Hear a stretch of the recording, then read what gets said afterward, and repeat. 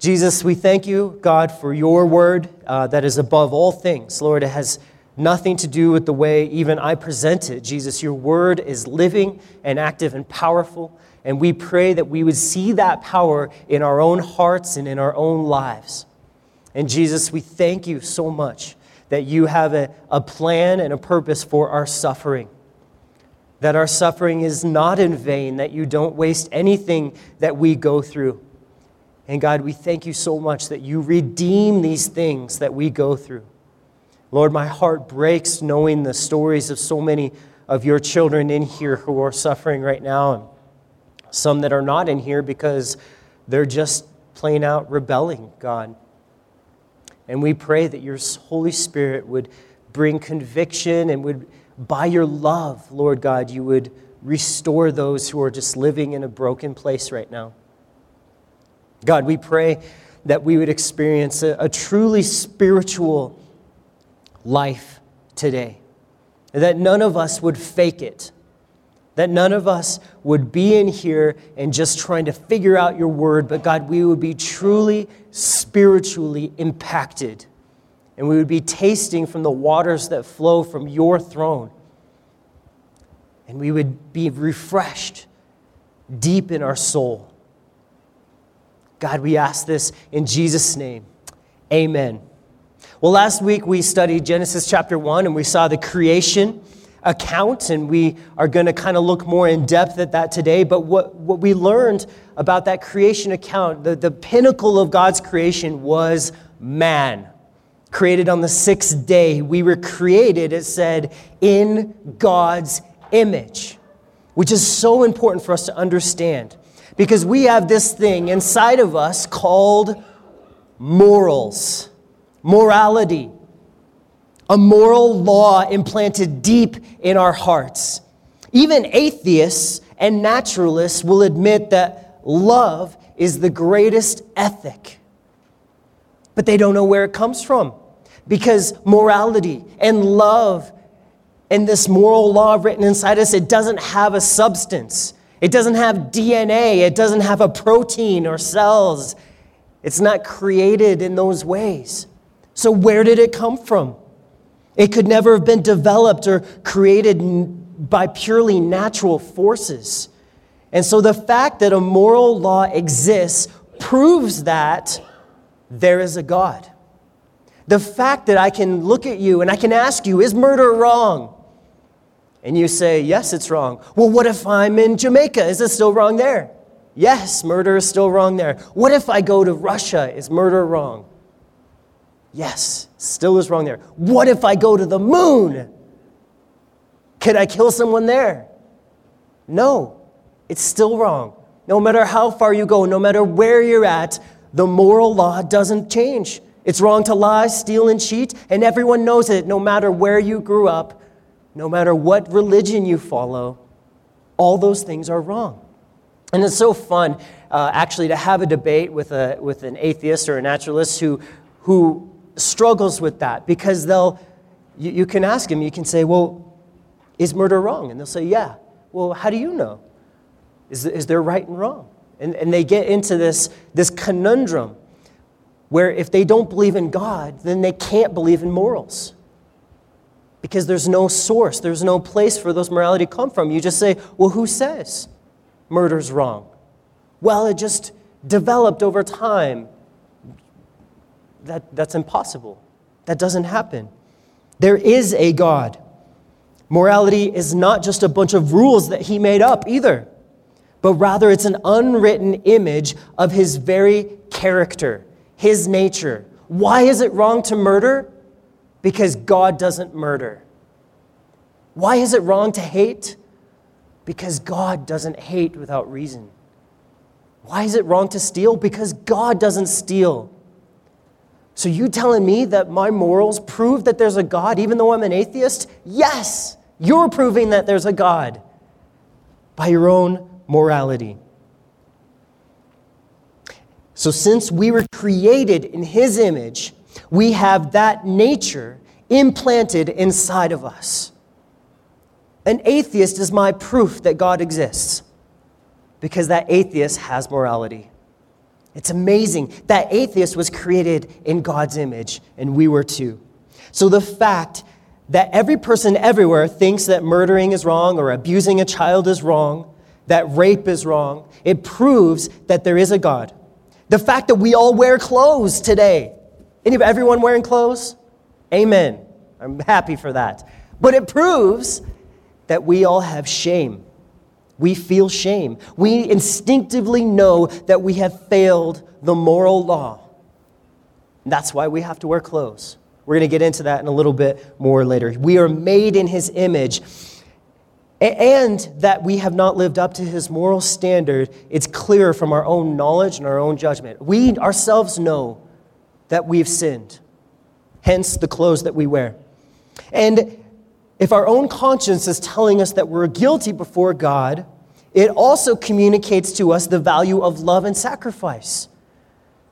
When you see a father give his life for his son, don't you well up with some sort of emotion? Don't you feel deep inside that that's right? That there's something about self-sacrifice and love that is right? Even an atheist will be moved at a stirring movie or a stirring story about self-sacrifice. Why? Why? Because we're made in his image.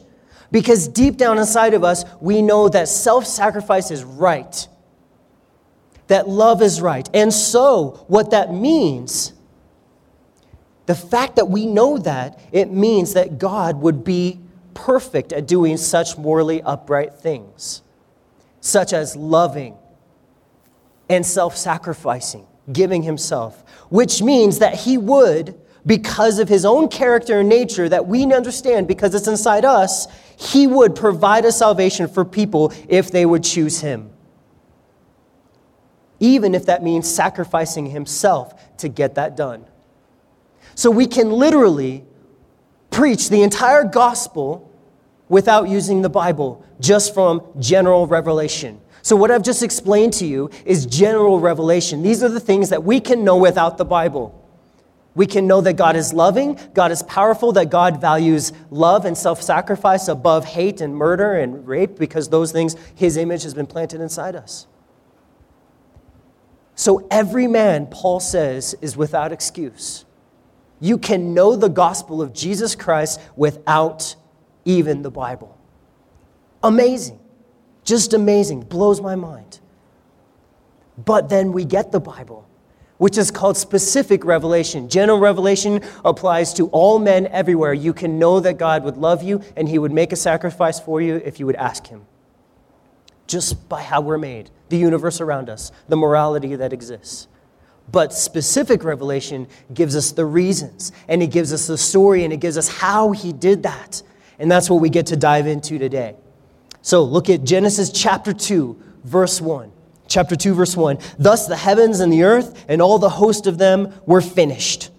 And on the seventh day, God ended his work which he had done, and he rested on the seventh day from all the work which he had done.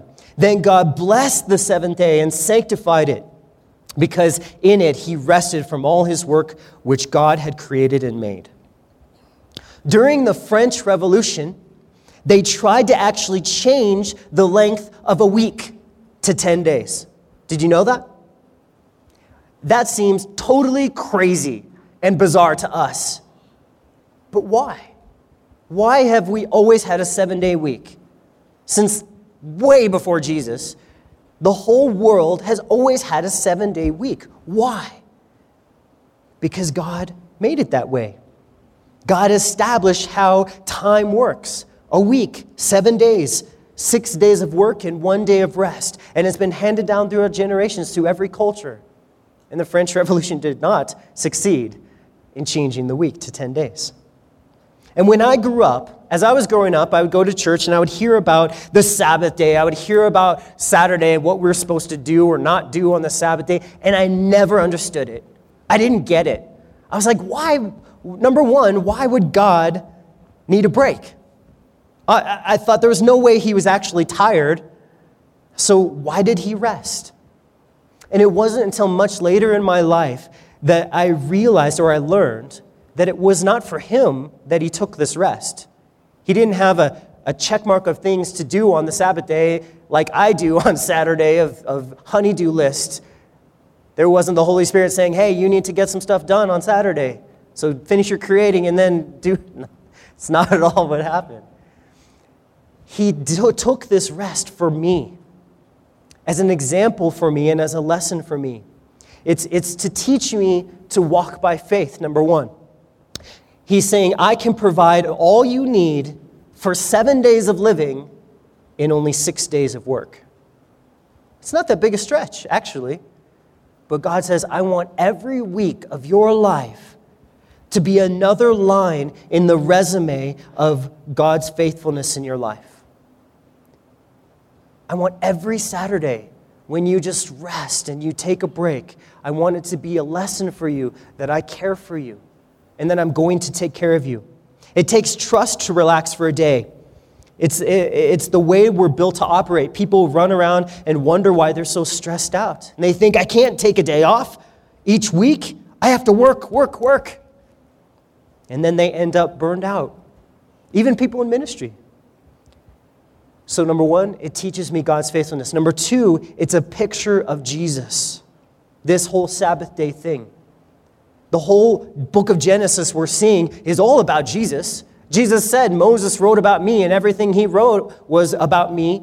And so this right here is also a picture of Jesus. In Colossians chapter 2, verses 16 through 17, it says, so let no one judge you in food or in drink or regarding a festival or a new moon or Sabbaths, which are a shadow of things to come, but the substance is of Christ. You see, we're not legally required to keep the Sabbath day because in Christ, every day is a Sabbath. Every day is a Sabbath. Now, is it a blessing in our life when we do keep the Sabbath? Yes. But it's a picture and it's an image of what Jesus does for us. We are freed from our work like God took a rest from his work. That's what he's trying to teach us. Working hard, what work? Working hard to try to please God. Working hard to try to please God. We've been freed from that. He no longer wants a life driven by what am I going to do for God? But he wants a life of rest where we say, look at what God has done for me. And then we respond to that. And that might look like hard work, but in reality, it's a response of love. And see, the Seventh-day Adventists will try to trick you with this, and some other different cults as well will try to trick you with this, the wording and with what's going on here. And they'll say, no, the Sabbath was given as a command.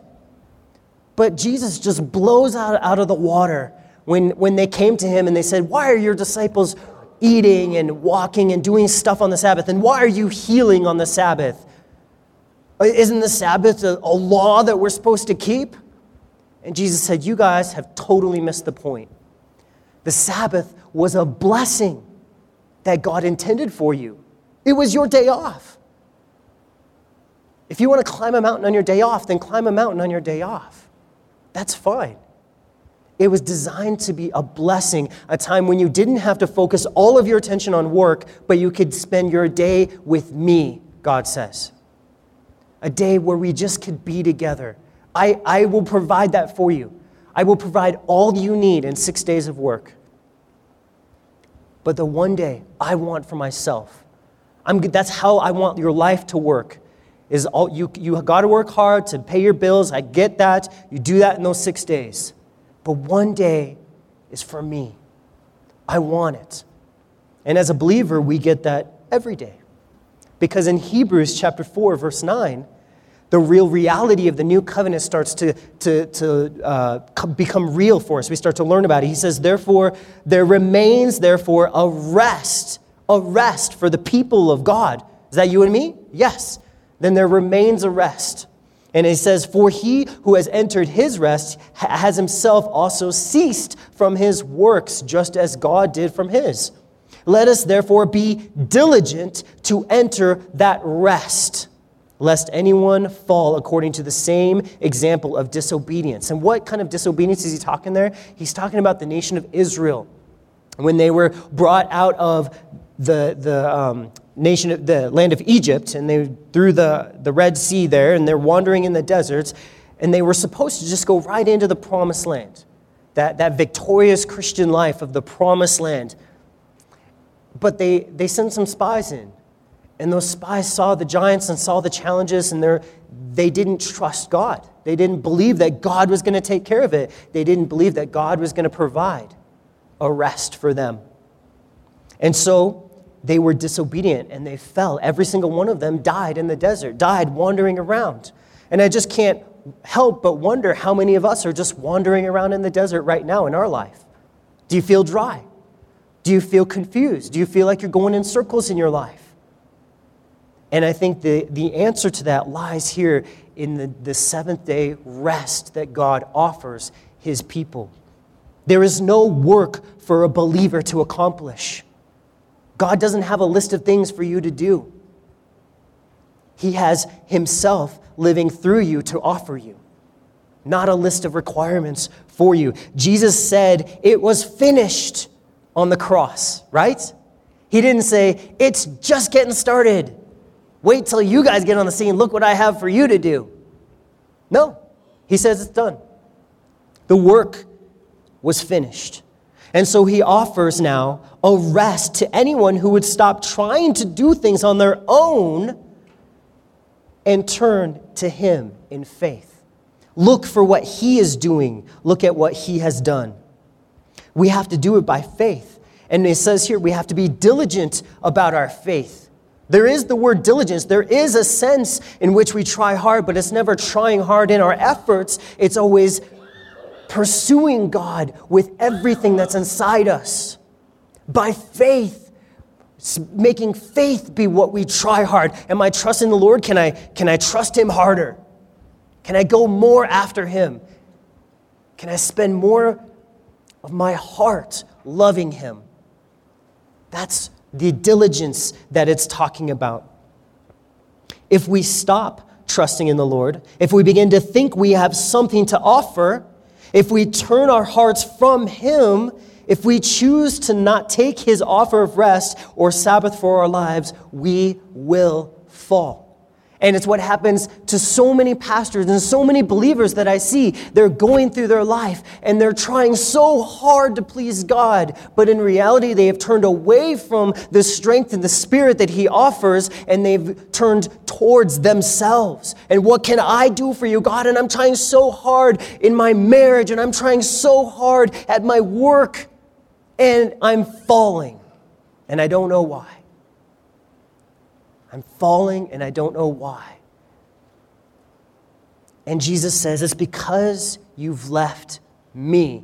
You're falling according to the same example of disobedience as the children of Israel. You're wandering in the desert when I had given you the victory. But I'm trying so hard on my marriage, you don't understand. I know. You can't fix it. You can't do things to fix it because you can't die on the cross. You can't give a spiritual life. Only I do those things. Only I can do those things. So trust me and I'll do them for you. And when we fall in sin, we will be embarrassed. And we'll be doing the exact same thing that those children of Israel did in the desert. So the rest of God, it speaks of his power, his sufficiency, his care for us if we keep our eyes on him. If we just follow him, keeping our eyes on him. Well, now we get to verse 4 in chapter 2, Genesis. He rests. And then it says, this is the history of the heavens and the earth when they were created, in the day that the Lord God made the earth and the heavens. Before any plant of the field was on the earth, and before any herb of the field had grown, for the Lord God had not caused rain on the earth, and there was no man to till the ground. But a mist went up from the earth and watered the whole face of the ground. So this is the first in verse 4 there. It has the word Lord. And in your Bible, it's capital letters, L-O-R-D. And that's the word we have for Yahweh, or God's name, that we don't exactly know how to pronunciate because they didn't write the vowels in Hebrew. But some people say Jehovah, some people say Yahweh. It was his name. All right? And the reason why they call it Lord in English is because the word Lord comes from an Anglo-Saxon word for bread, which we also get the word loaf from. And because ancient Englishmen of high stature would keep a continual open house where the poor could come and get bread at their home, in their where they lived. And they gained this honorable title of lords, meaning dispensers of bread. So I think that's interesting that's why we use the word Lord in our Bibles. Verse 7, the Lord God formed man out of the dust of the ground. So what's going on here is chapter 1 was an overview, and chapter 2 is kind of like a magnifying glass on exactly how God did it. And it gives us a lot of insights into God's character and into things that God wants us to understand. So he says, the Lord God formed man out of the dust of the ground, and he breathed into his nostrils the breath of life, and man became a living being. And so man is not made of anything special. God took the most ordinary stuff and made man, dirt. And I find that a blessing, actually, because in Psalm 103 it says, for he knows our frame. He remembers that we are dust. I had an uncle who would read this in the King James, and it says, God remembers our frame that we are but dust. And he puts the emphasis like that just to make me laugh. It's good to remember. God is not disappointed in you. He doesn't expect you to keep his law in your own strength. But he breathes into us. He provides the resources we need to keep the law. So many people are going through their life and saying, I can't keep the law. I know I'm failing God. What do I do? What do I do? What do I do? I bet God is so disappointed in me. I bet God is so angry with me. I failed in this way and that way. I'm disappointed in myself. What does God think of me? And what they need to understand is God is there waiting to just breathe life into them if they would humble themselves and ask. He is willing and able. He makes provisions for us. He provides resources for us. So don't be disappointed in yourself. Being disappointed in yourself is actually pride. Thinking, I should have done better. After all, I'm an American. After all, I'm a woman. I'm a man. I grew up in a good house. I have so many excuses as to why I think I should do a better job, and every single one of them are pride. And God says he opposes the proud. A more correct attitude is humility, confessing our lack of ability, remembering that we're but dust, and trusting his work and resources on our behalf. I got to read to you guys, Andrew Murray wrote a book called Humility, which is about humility. It's real small because he didn't think himself too prideful to write a big book.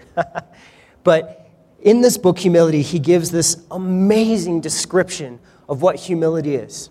So I'm going to read it to you guys, okay? God makes us out of dirt, which means we should be humble. And here's what he says. Humility is perfect quietness of heart. Does your heart race around? Does your heart, does it feel like it's yelling inside you? Humility is perfect quietness of heart. It is for me to have no trouble, never to be fretted or vexed or irritated or sore or disappointed. Humility means you are fine with whatever happens to you. I get in a car wreck, I'm good. Anvil falls out of the sky, lands on me, I'm good. Someone is mean to me, I'm good. I didn't expect any different. True humility is being okay with whatever happens to you. I find that amazing. It is to expect nothing. Well, that goes right in the face of the American dream. We expect to be happy. In our culture, we expect to be able to just buy Beats headphones whenever we want. But no. God says expect nothing. Well, what about a job? Don't I deserve a job? No. I said I would provide for you. I said nothing about a job. Well, shouldn't I expect to be happy? That's not what God promises you. And if you expect nothing, that's true humility. Well, get this. He says to expect nothing, to wonder at nothing that is done to me, to feel nothing done against me. Andrew Murray says that's when he knows he's being humble. That's when true humility is reigning in someone's heart, is when someone stabs you with their words and you don't even feel it. You're like, hey, I'm good. You can say whatever you want. I'm good. I'm still going to love you. I'm still going to take care of you. That's humility. And what does God do with humility? He gives it grace. He breathes the breath of life into that heart of humility. How do you know you're dead? When someone stabs you and you don't react. He continues, he says, it is to be at rest when nobody praises me, when I'm blamed or despised, to just be at rest.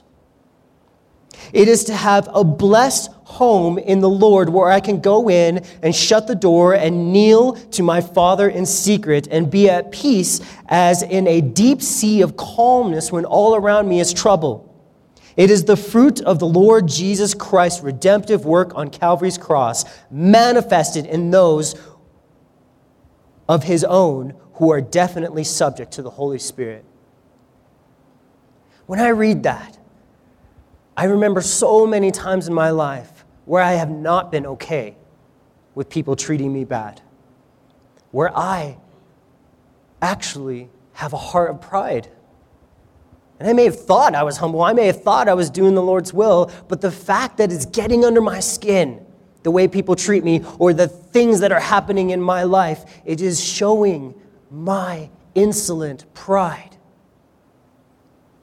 And God is saying, I will bless you. I will give you life if you are humble.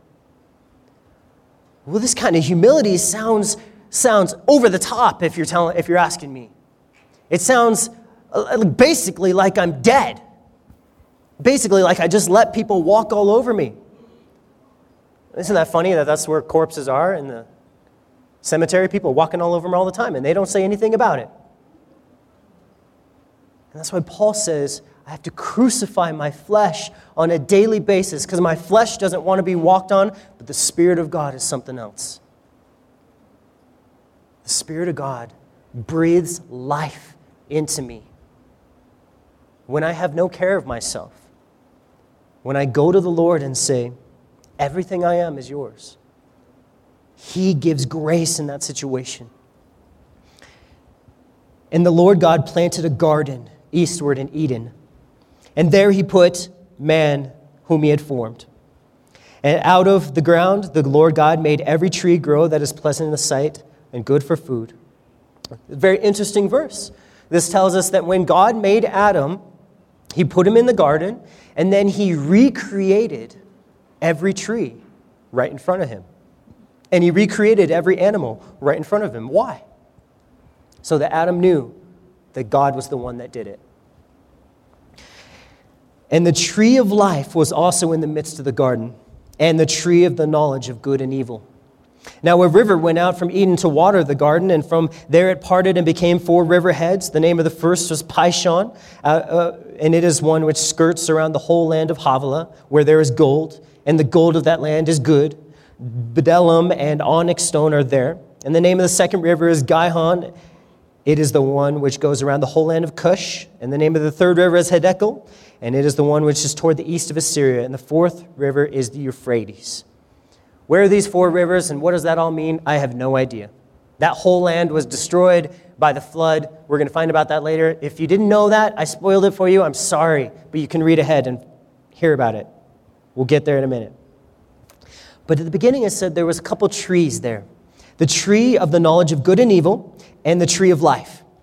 And it's interesting because that's always been the struggle and the option laid before every man. In fact, those two trees are right before you right now. And you are choosing every moment of every day which one you're going to eat from. You're either eating from the tree of the knowledge of good and evil, or the tree of life. God's way equals life. That's God's tree. He's saying God's way equals life. You walk with him, you'll live. You obey him, you'll live. You trust him, you'll live. You abide in him, you'll live. Life just will flow out of you. Man's way, or rebellion, equals making your own decisions about what's right and wrong. Hey, I'm going to do what I think is right. I'm not going to obey God. God says, love my wife. I'm not going to obey him. I'm going to make my own decision about what's right and wrong. God says to respect my husband. I'm going to make my own decisions. God says honor my boss. I'll decide when I'm going to do that, how far I'm going to go in doing that, because I am my man's man, and I'm going to do what I want to do. It says, I don't need to just follow you and listen to everything you say, God. I can figure this out on my own. I don't want anyone holding me back. What if it's fun? What if I'm missing out on something? Oh man, is following God ever missing out on something? No, never. It's fullness of joy and life. In Psalm 16, verse 11, is a very important verse that says, you will show me the path of life. In your presence is fullness of joy. At your right hand are pleasures forevermore. That means following God and doing his will is the most pleasurable occupation you can ever be busied with. It's the funnest thing ever, following God. It is amazing. In Psalm 45, it says, you love righteousness and hate wickedness. Therefore, God, your God, has anointed you with the oil of gladness more than your companions. This verse is a messianic verse about Jesus, and he's basically saying, Jesus, because you just love doing what God wants, you are so good at doing what God wants, and you just love righteousness so much, God is going to anoint you with the oil of gladness more than your companions, which means you will be the happiest person ever to live. Jesus was the happiest person ever. Even when he's dying, giving his life for the miserable sinners who don't even know what he's doing for them, he was still anointed with the oil of joy more than his companions. He was the happiest person to ever live because that's the consequence of being with God, who is the source of all joy. Are you sad? Do you struggle with depression? Do you struggle with just being bummed out sometimes? At his presence, there is fullness of joy and pleasures forevermore. I don't understand how it works. I don't, but it does. Jesus is the cure for sadness even. He will cause you to have joy, even in suffering. Eating this tree would give Adam the experience of evil in addition to his experience of good. God offered good to Adam. He said, you can just have a whole life of good, a whole life of joy and happiness, but because I've made you in my image, that means there needs to be a choice. Because my image, who I am, is I have free will. I can choose whatever I want. And so because I want you to have a relationship with me, I want to love you, I created you to have a relationship with me, so I need to give you an option to choose, and it's the knowledge of good and evil.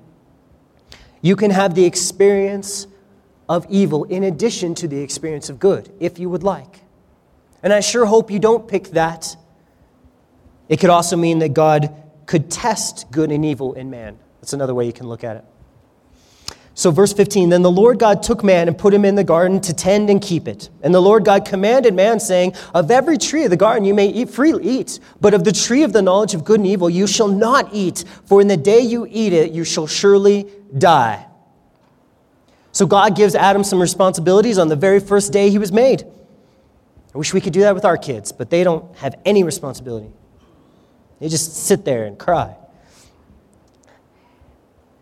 And he's going to have a couple more responsibilities soon, too. He was told to tend and to keep the garden and to eat the trees. But God told him, don't choose your own way. It only leads to death. You will die. Death. Spiritual death happened the moment that Adam chose his own way. We'll talk more about this later. So God gives a command and clearly explains the consequences. Uh-oh. So you're telling me God is just already throwing around rules? Being the boss? I'm not going to be the boss of me. How could a God of love tell me what to do and deal out consequences if I break his rules? It's not loving to tell someone what to do, God, is it? Actually, because he created us with the ability to connect with him as no other creature can, in his image, even the angels don't have that kind of connection ability with God. So along with this powerful ability to connect with God comes free will and a choice to do our own things if we want to. So God is not just giving them rules, he is giving them a truth. And the truth is that if we choose to go our own way, we are literally leaving the source of everything that's good. It's like leaving the air and going to the bottom of the lake. You will die because you're not connected to the environment that gives life anymore. And that's what God says you will do when you choose your own way. You will die. Because life comes through me and me only. But you can do it if you want. If you want to swim to the bottom of the lake, you can do it. The consequences that God gives are just the natural effect of leaving the source of life. He loves man. So he warns him and informs him of the truth. It's an act of love, not restriction. People are so uptight about these rules and strict restrictions. It's not that. It's love. I want you to experience life. So don't have sex before you get married. Don't do drugs. Easy. I want you to experience what real life is about.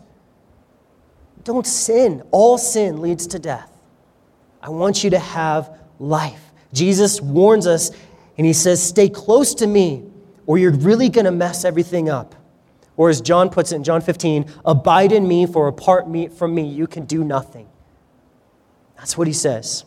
So verse 18, the Lord God said, it is not good that man should be alone. I will make him a helper comparable to him. And out of the ground, the Lord God formed every beast of the field and every bird of the air and brought them to Adam to see what he would call them. This is another job that God gives Adam on his first day alive.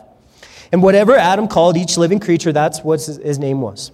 So Adam gave name to all the cattle and the birds of the air and every beast of the field. But for Adam, there was not found a helper comparable to him. Well, everything was good in all of God's creation until God looked at Adam. And he said, that's not good. Adam is alone. He's kind of weird when he's alone. I'm going to make him a helper. He needs some help. So God decides to give Adam a little present, a helper, someone who's perfect for Adam. And I love the way that God works in Adam's heart to know his own need before he met that need with him. Remember, Adam has not sinned yet. So is it a sin that Adam is without a helper? No. Is it a sin that Adam realizes, man, I'm kind of a goober when I'm by myself?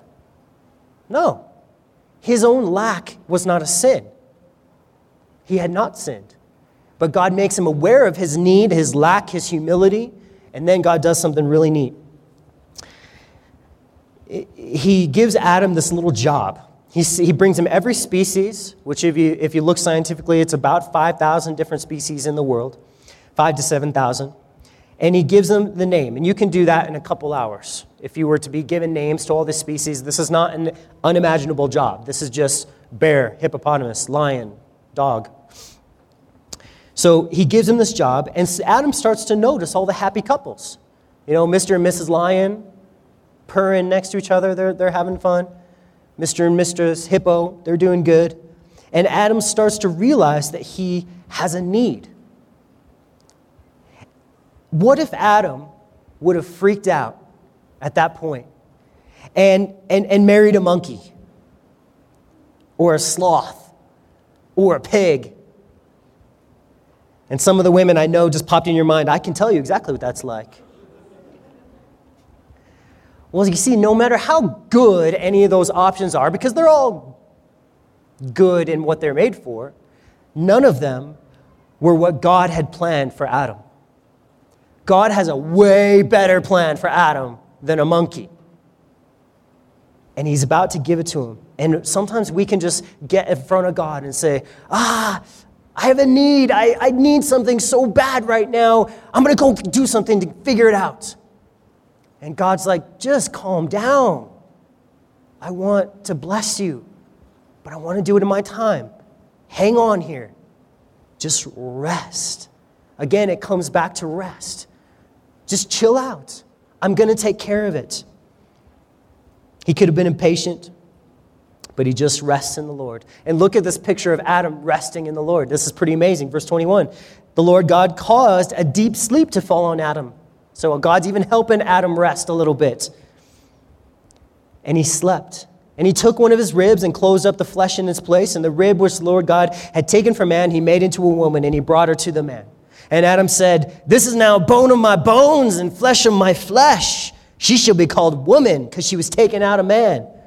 Therefore, a man shall leave his father and mother and be joined to his wife, and they shall become one flesh. They were both naked, the man and his wife, and they were not ashamed. So the rib covers the heart. It covers the inside of the man, and God takes a rib, and he creates a woman, and he brings the woman to the man, and he marries them. Adam is pretty pumped about getting a naked wife as a present from God, and so he writes a little love jingle. And he says, this is now bone of my bone and flesh of my flesh. He's pretty pumped. You would be too if that was your present from God.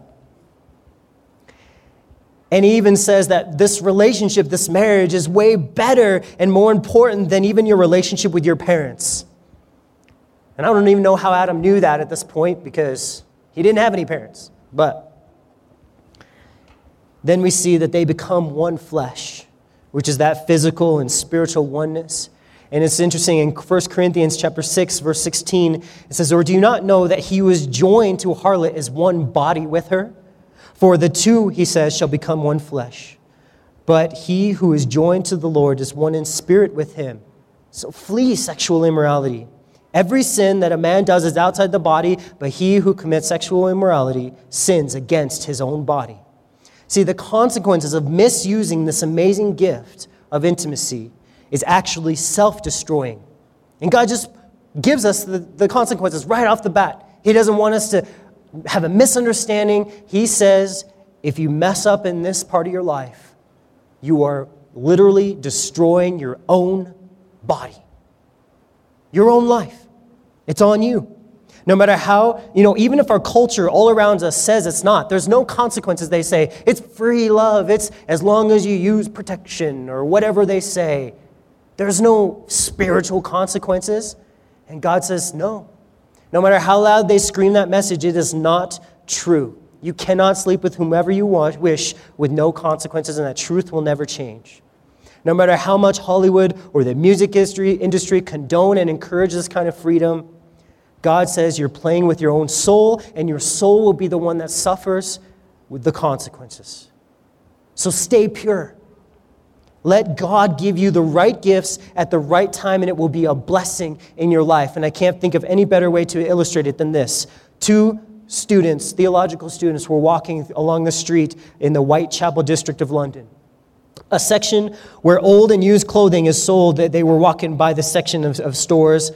And what a fitting illustration this makes, said one of the students as he pointed to a suit of clothes hanging by a rack in a window. And a sign on this clothes said, slightly soiled, greatly reduced in price. That's it exactly, he continued. We get soiled by gazing at vulgar pictures, reading a coarse book, or allowing ourselves a little indulgence in dishonest or lustful thoughts. And so when the time comes for our character to be appraised, we are greatly reduced in value.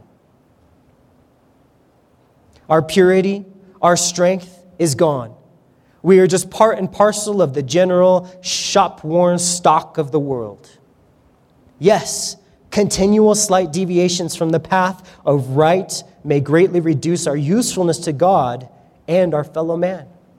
In fact, these little secret sins can weaken our character so that when we face a moral crisis, we cannot stand the test. As a result, we go down in spiritual defeat because we have been careless about little sins. They were both naked, and the man and his wife, and they were not ashamed. They weren't just nude, but they were totally exposed, and they were cool with it. They had nothing to hide. They had no shame from any wrong choice that had ever been made. Why are we uncomfortable when someone stares at us or even looks at us, let alone stand naked in front of someone? That's like torture for us. Because there are those things that I don't want to reveal. There are hidden things in my life that I'm afraid of people knowing. I want to control how people see me, how people view me. Even God, we try to turn and run and hide, as Adam will, as we'll see. But, as Hebrews 4:13 says, there is no creature hidden from his sight. Behold, but all things are naked and open to the eyes of him whom we must give account. He sees it all, and he still loves us. He sees the gross things. He sees the selfish heart, the immorality that we dream about, and he still loves us. In fact, Romans 5:8 says, God demonstrates, he proves how much he loves us, his own love toward us, in that while we were still sinners, Christ died for us. So that's where we end and close today, is our reminder that God sees everything like you're standing naked before him. If all our sin was dirt and grime on our bodies, and we were naked there before God, and he still has compassion and love. And he's willing to take us and to wash us clean. He's willing to pay the price for that bath, which was the life of his own son. So let's all stand up. Let's all stand up as we sing a song to just end our service today. And I want to put this offer out there. If you have been living without rest, or you know that there is dirt and grime and shame, and you know that you've broken this moral law, and you feel the guilt of it, and you feel the wrongness just in your soul, there is a cleansing available. Even outside the Bible, we could reasonably come to the conclusion that God would do it if you asked. But with the Bible, we see that he's always wanted relationship, and he's always done everything necessary and needed for us to get to him, to us to be cleansed, for us to be changed. He's always done it. For Adam, he did it. He's always been loving to meet people's needs. That's the character he displays. And so if you have a need today that you want God to cleanse you or you want God to forgive you, I beg you to ask him. See what happens. Throw yourself before him and say, God, I need you. Breathe that breath of life into my soul and make me alive, because I've been living dry and I've been living dead. Let's pray. Jesus, you are our Savior. You are the name of the God whose character is love. You are the name by which we can call upon and be saved. Your name changes everything. And I thank you so much for the revelation that you've given us through your word of your character, who you are, and the truths about what you will do, but also the truths about the consequences of sin. God, we don't want to die. There is a self-preserving nature inside us where we want to live. We want to experience life. And yet we get confused and we've taken of this tree of the knowledge. We've decided that we know what's best and we've gone that way. We've sinned. But Lord, you take us back if we would just come and accept your gift of rest. There's so many illustrations, and every single one of them points to your love shed for us by the blood on the cross. And God, we thank you so much for the work that you're doing in our hearts. And Lord, I pray we would get our eyes off of our circumstances, off of the things happening to us. And Jesus, that our eyes would be on you and on you alone. That you would be the source of everything that we need. The very breath of our soul, our spirit. God, we need you. We trust, we stand before you as washed clean by faith. In your name we pray. Amen.